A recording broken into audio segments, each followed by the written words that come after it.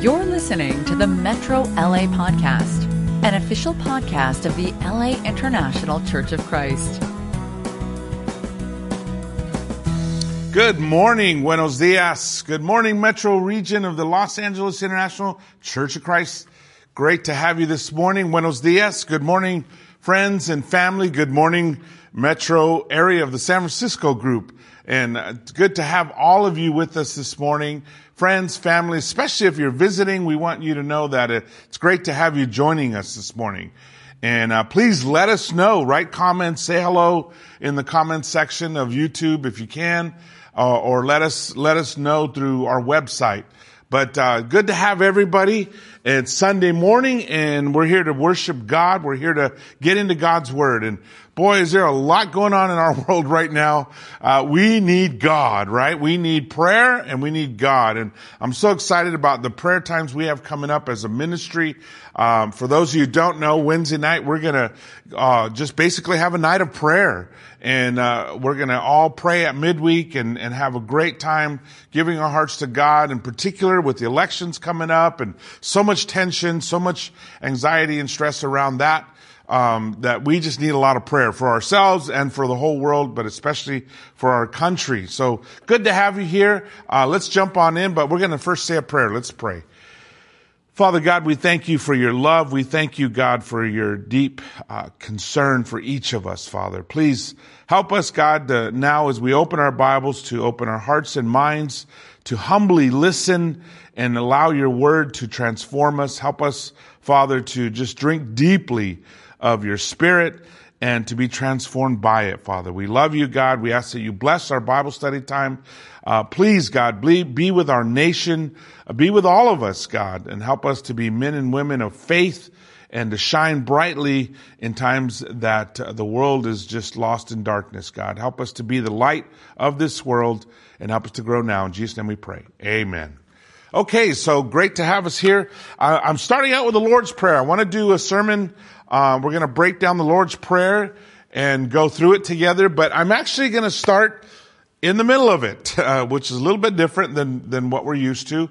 The Lord's Prayer is a powerful, powerful prayer. And there's so much there. And we're going to walk through it and unpack a lot of this, which will be great in the coming weeks.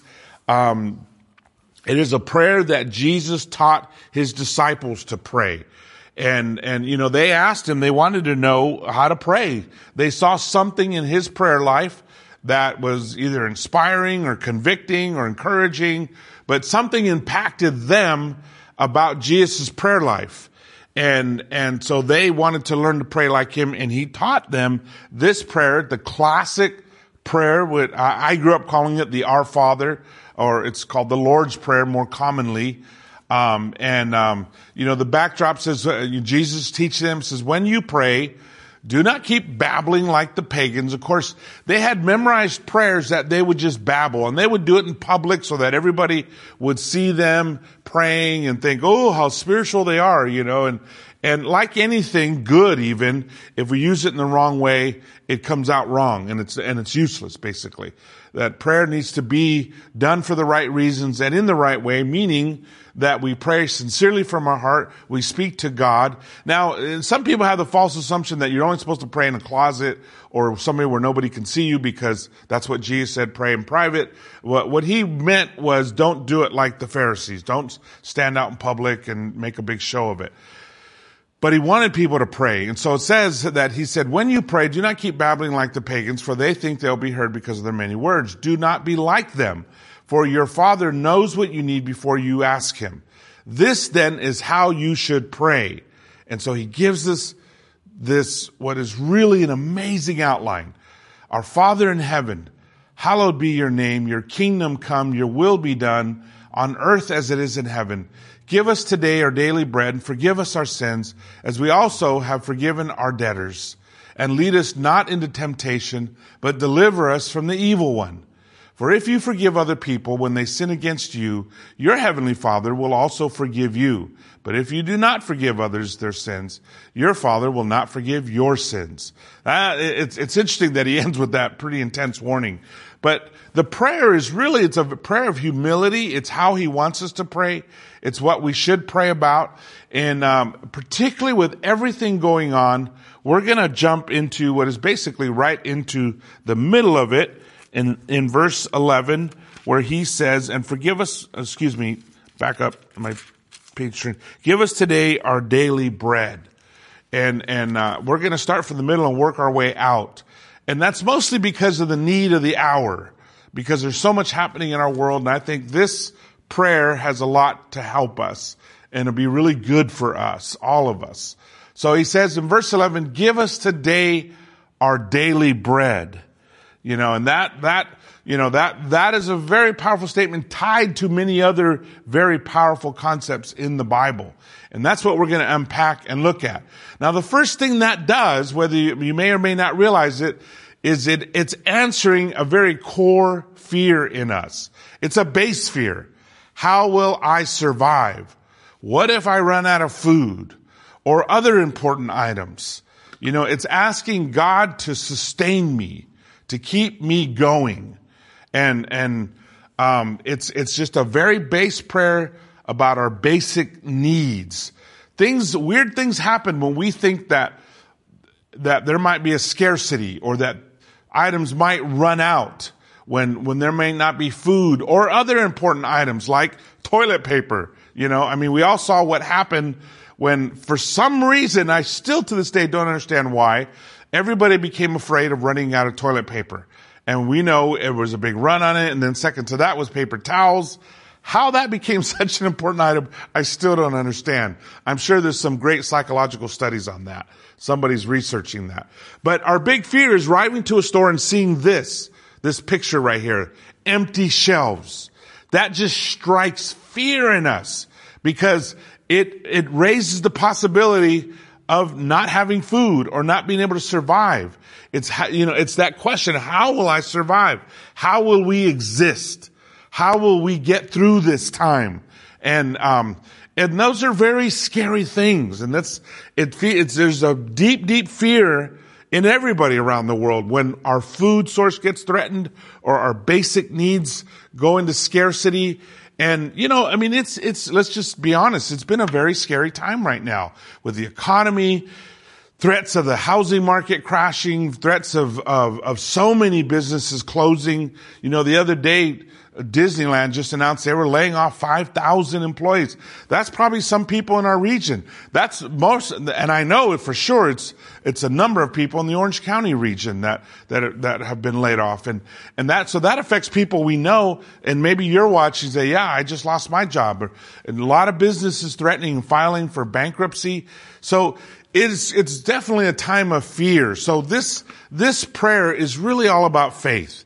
And I want to point out that faith, it's at the root of our religion. It's at the root of our Christianity, is how we do with faith. And I go directly to the Hebrew, because even the Greek pistos is really a translation of the Hebrew. And the Hebrew is what holds the concept. Faith is to trust in something. In fact, one of the exercises I give groups sometimes is when you look at all these scriptures, list out all these scriptures on faith, and just put the word trust in there. Put the word trust, because that's really the heart of faith, of emunah, which is the Hebrew word for faith. To trust in something, to rely on something, to put your hope in something, to depend on something, to be content in something. That, when Paul talks about, I have learned to be content in all situations. The secret of being content is having emunah, is having faith in God. That no matter what happens in this world, I'm going to be okay. To be able to accept what is happening. And the result of that is shalom. It's peace. It's contentment. It's confidence. It's being okay.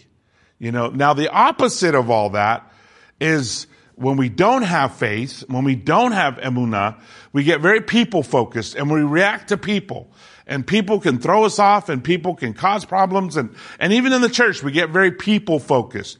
Oh, that sister, that brother, this person, that leader, this, and we get everything gets focused on them. because we're not focusing on God, because we're not trusting in God. So all of a sudden people are a threat. Anybody that's doing something wrong. We get event driven where it's all about what the church is doing instead of what the church is being. It's all about what Christians are doing instead of what Christians are being, who we are. And naturally we get fearful, without faith. For most people in the world, the opposite of faith is unbelief, right? Or being atheistic, non-believing. But for a Christian, the opposite of faith is fear. That's the real problem.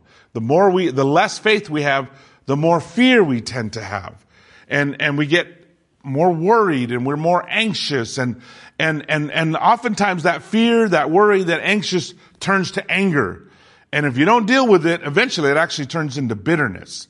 But we become resistant. We become fearful and defensive, and all these things happen when we lack faith. And so it is a time right now where everybody is struggling with this. Everybody is having to deal with this.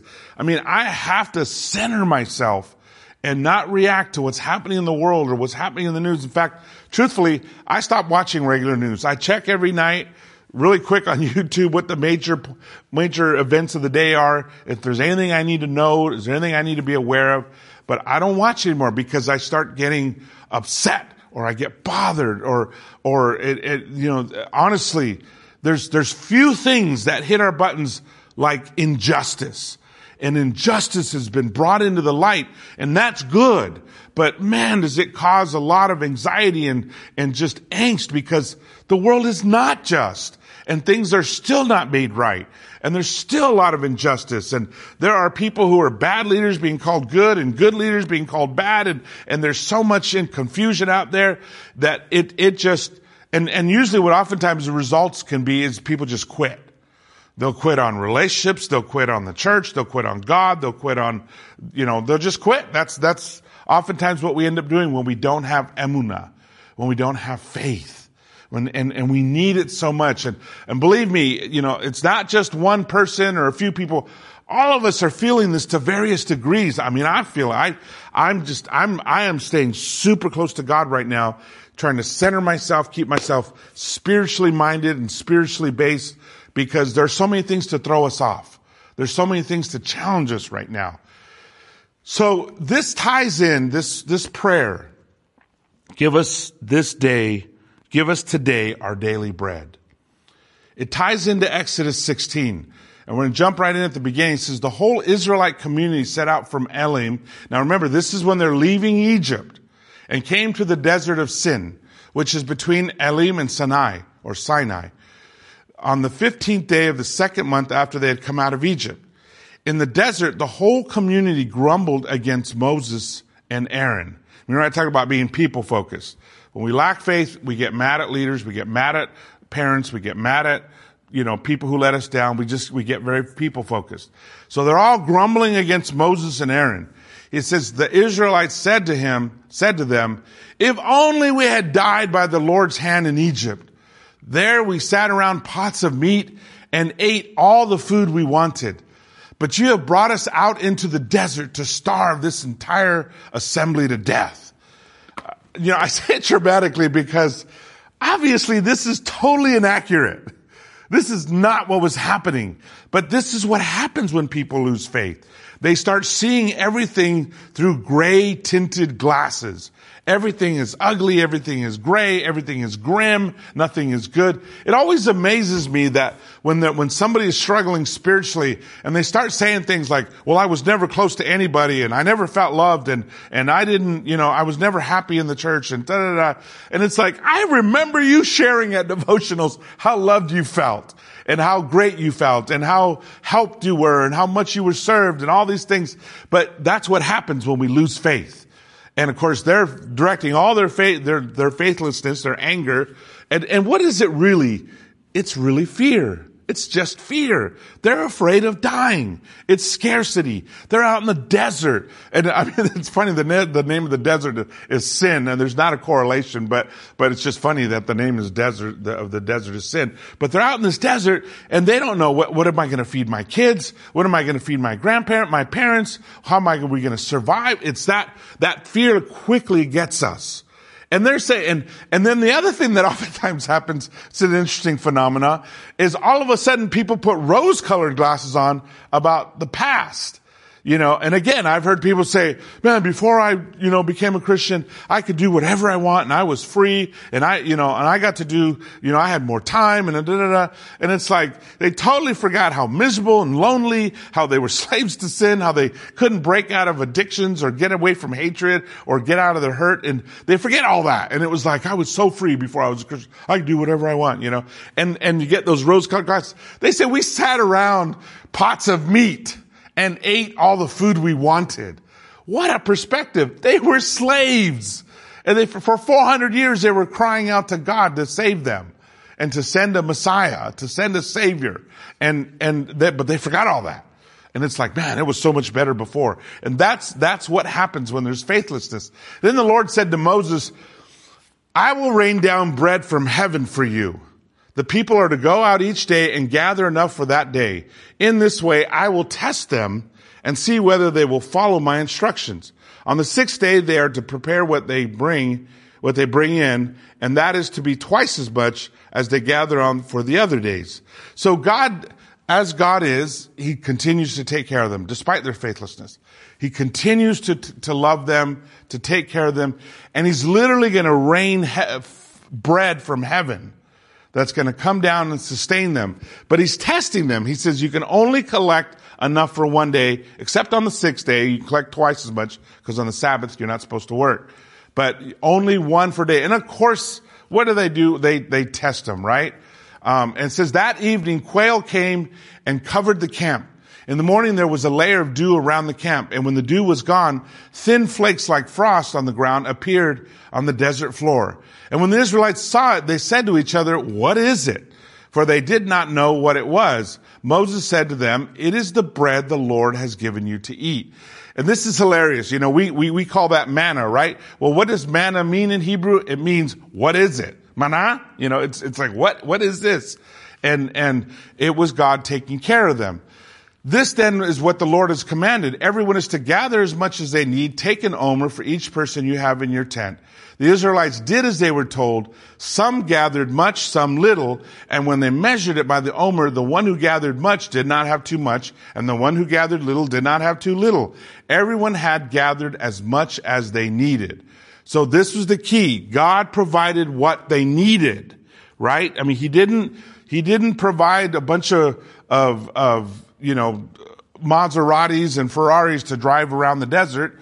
He provided what they needed, their daily supply of bread. And that was a test. He was testing their faith.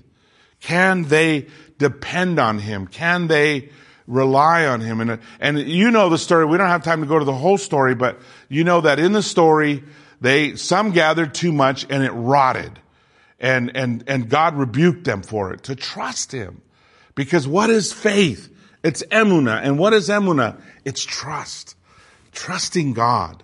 Relying on Him. Putting our hope in Him. Depending on Him. Being content in whatever He does. Accepting the things that He gives us. Not envying others. Not being afraid of others. Not being fearful and anxious and worried about our lives, but trusting God and giving God our lives. And I realize what I'm saying is really easy to say, but it's a whole other thing doing it, especially in times like right now, where we're going through it. I mean, people are scared. People are afraid. There's seriously thousands of people losing their jobs. There are tens of thousands of people whose unemployment checks are ending. There are tens of thousands. There are 30 million people in the country who are filing late for mortgages, for extensions that are going to run out at the end of this month. There's a lot happening in our world that is just scary. So what does it mean? It means that when the fear factor goes up, the faith factor has to go higher. When fear mounts, so must our faith in response. Because if it doesn't, then we become people-focused, event-driven, fearful, worried, anxious, angry, resistant, and our hot spots. What are hot spots? Those are areas where we struggle to have faith. It can be, everybody has them. I have mine, I work hard. I try to love everybody. When somebody falsely accuses me of not working hard or not loving people, it hurts. It really hurts. And I really have to put my faith in God. We all have those areas. For some people, it's money. When we're short on money, for some people, it's people changing plans at the last minute or people, being difficult, or all of us have them. You should know yours, because whenever that hot spot that you have pops up, or somebody hits your hot spot button, then you gotta know, okay, I gotta mount up my faith. When somebody attacks, or something happens, or a situation arises, or something happens that it challenges us, we all have those sensitive areas. That's where our faith must rise up to it. And right now, more than ever in my entire life, I think our entire world is being challenged. I'm seeing it. I wasn't around in World War I and World War II, but I think it had to be something like this, where people just had to live with fear and overcoming it. And we can't be quitters on God. We can't be quitters on each other. We can't be quitters on life. We have to just be faithful as we get through it. 1 Peter chapter 1, he says, "In all this you greatly rejoice, though now for a little while you may have had to suffer grief in all kinds of trials. These have come so that the proven genuineness of your faith, of greater worth than gold, which perishes even though refined by fire, may result in praise, glory, and honor when Jesus Christ is revealed. Though you have not seen him, you love him. And even though you do not see him now, you believe in him and are filled with inexpressible glorious joy, for you are receiving the end result of your faith, the salvation of your souls." And notice that he says this in the present. You are receiving the salvation of your soul. It's not just what happens when you die. It's what happens today. Your soul is being taken care of. It's what happens when we stay focused on Jesus, eyes on Jesus, that we are being saved even now. And many things happen to challenge that. Michelle and I, we've been through hurricanes. We've been through tropical sicknesses, and some of the places we went to plant churches. We've been assaulted. We were in New York on 9/11, and we're in the middle of it all. We've been through fire evacuation in San Diego. We've been through financial upheaval. Every time we were asked to move from one country to another, it was pretty much financially disastrous.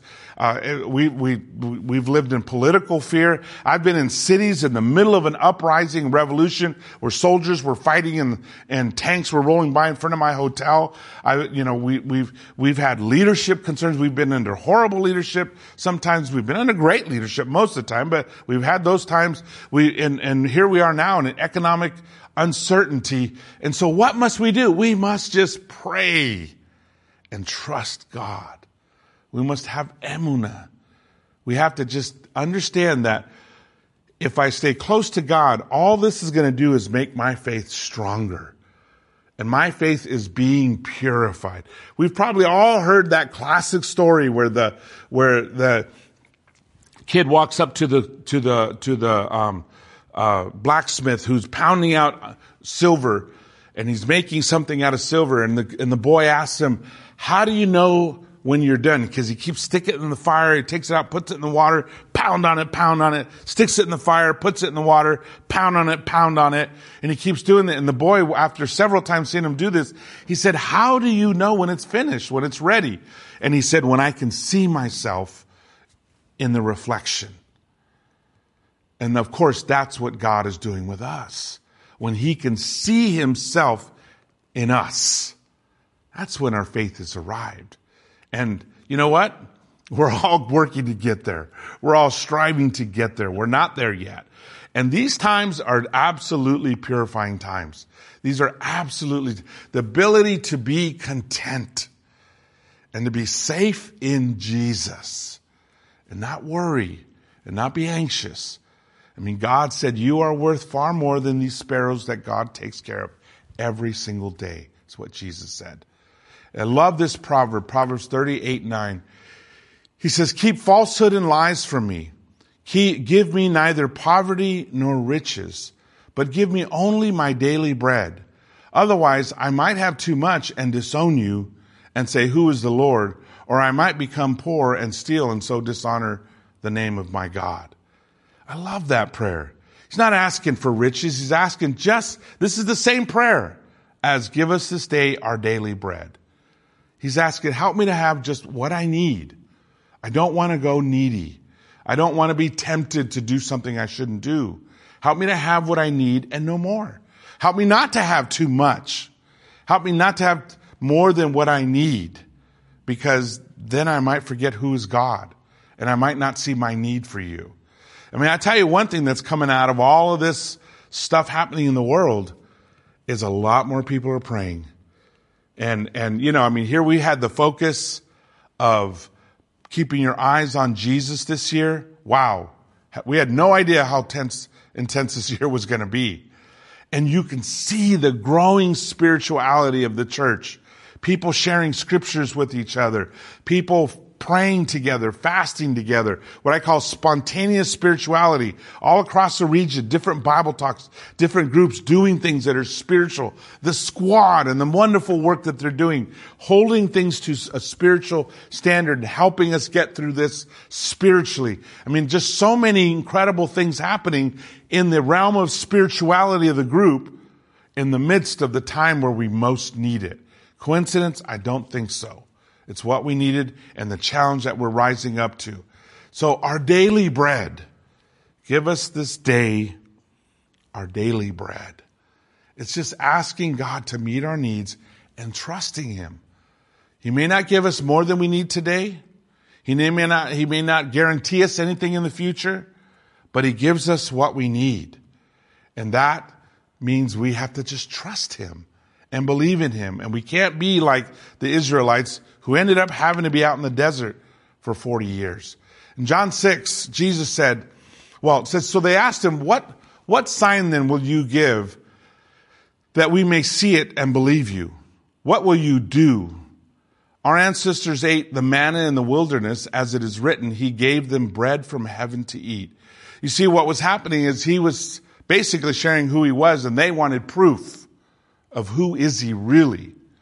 And is He really going to be able to take care of them? And what difference is He really going to make? I mean, they were questioning Jesus. And there are people that had the audacity, and they're still all today. And they were questioning Jesus. Are you really a good leader? Are you really the Messiah? Do you really know what you're doing? And He says, and they say, our ancestors ate manna. They're basically saying that they were taken care of out in the desert. And then Jesus told them this. He said, very truly I tell you, it is not Moses who has given you the bread from heaven. Their salvation didn't come from Moses. They put a lot of stock in Moses. Moses was great. He was awesome. He was a man of faith. But he wasn't really the Messiah. He was a forerunner of the real Messiah. And again, when people become faithless, it becomes all about people. And he says, there's not Moses who has given you the bread from heaven, but it is my Father who gives you the true bread from heaven. See, we have to understand that it's God who takes care of us. Because if we think it's people, then we become dependent on people and we get too uptight about who's leading the country or who's leading the state or who's leading the city. Are those things important? Yes, they're important. But are they ultimately what's important? No, it's God who takes care of us. Or who's leading the church, or who's leading my region, or who's leading my Bible talk, or who's leading me in discipling. All of those questions, yeah, they're important, but the most important is understanding that God is leading, and it's God who takes care of us. And He says, for the bread of God is the bread that comes down from heaven and gives life to the world. Sir, they said, always give us this bread. And so often they were so unspiritual. And the problem is when you're unspiritual, you can't see anything different. You can't see what God is doing. And to really be able to see God's hand, that is one of the obvious traits of spirituality, is you see how God is moving and you can trust God and you know He's present. You're not wondering, where's God? You know He's moving because you see His hand moving and you see Him working around you. But they weren't. They were like, okay, we'll take that bread. Wow, bread that never goes bad. Yeah, give me some of that bread. And again, they weren't misunderstanding. Then Jesus declared, I am the bread of life. Whoever comes to me will never go hungry. And whoever believes in me will never grow thirsty, will never be thirsty. Who's our bread? It's Jesus. He takes care of us. He sustains us. Not a political system, not a government, not any person, not a job, not a career, not education, not our looks, not our talent. God. And God sent Jesus. And Jesus will take care of us. And whoever's with Jesus, He says, He promises, will never go hungry. And whoever believes in me will never be thirsty. And yeah, I understand there's metaphors here, but it means our needs will be met. That's what it means. And so we don't have to have that, we don't have to live in that fear of, oh no, what's going to happen to us? How will I make it? We don't have to live in that, which will destroy us from the inside out. In Mark 14:22, it says, while they were eating, Jesus took bread. And this is, of course, the end of His ministry. This is the very end, the night before He's crucified. And He took the bread, and when He had given thanks, He broke it and gave it to His disciples, saying, take it. This is my body. You see, this is why it's so important when we take communion, that we are celebrating what Jesus did for us. The death, the burial, the resurrection. We are celebrating that He gave His body for us, the bread of life, so that we can have our needs taken care of, so that we have what we truly need, so that we can be in shalom. So even in the midst of a storm, we can still find peace. I was a art and history double major in college. And one time there was a storm outside, and our professor sent us outside to paint the storm. Some people just painted swirls and lines, and some people painted trees falling over. And then he had one student hold up their painting. And what he did is he painted the swirls and the wind blowing. He painted the trees bent over. But in the tree was a little nest. And, I forgot to tell you, he wanted us not just to paint the storm, but he said, I want you to paint faith. Faith. And so what this person did is in the tree was a little nest and a little bird smiling. And he said, this is faith. In the midst of the storm, the bird is at peace. It's not being at peace when everything's great. It's not being at peace when life's rolling along well. It's being at peace now when so much stuff is happening. It's being at peace when somebody hits your hot button. When somebody stretches you, when somebody challenges you, when somebody hurts you. It's being at peace when the world is scary, when there's so much happening in it. That's shalom. And that is for all of us. There's an old saying, a little faith will bring your soul to heaven, but great faith will bring heaven to your soul. You see, this isn't a prayer for what happens when we die. This is a prayer for now. And Jesus knew that in just a few years, a few decades, Jerusalem would be destroyed and wiped out. And that many, many people would die. And that there would be terrible suffering. He knew that. And so He was preparing them. Just as He prepared us all for Judgment Day. Just as He prepares us all for the days ahead. Good times and bad times. To bring heaven to us now to help us find shalom, to help us find the peace that transcends all understanding, even now, in the midst of all these challenges, in the midst of all that's going on. So, what does he want us to do? To pray, to hand it over to God. I want to close out with this little story that I came across. Actually, I heard somebody and I got it from them.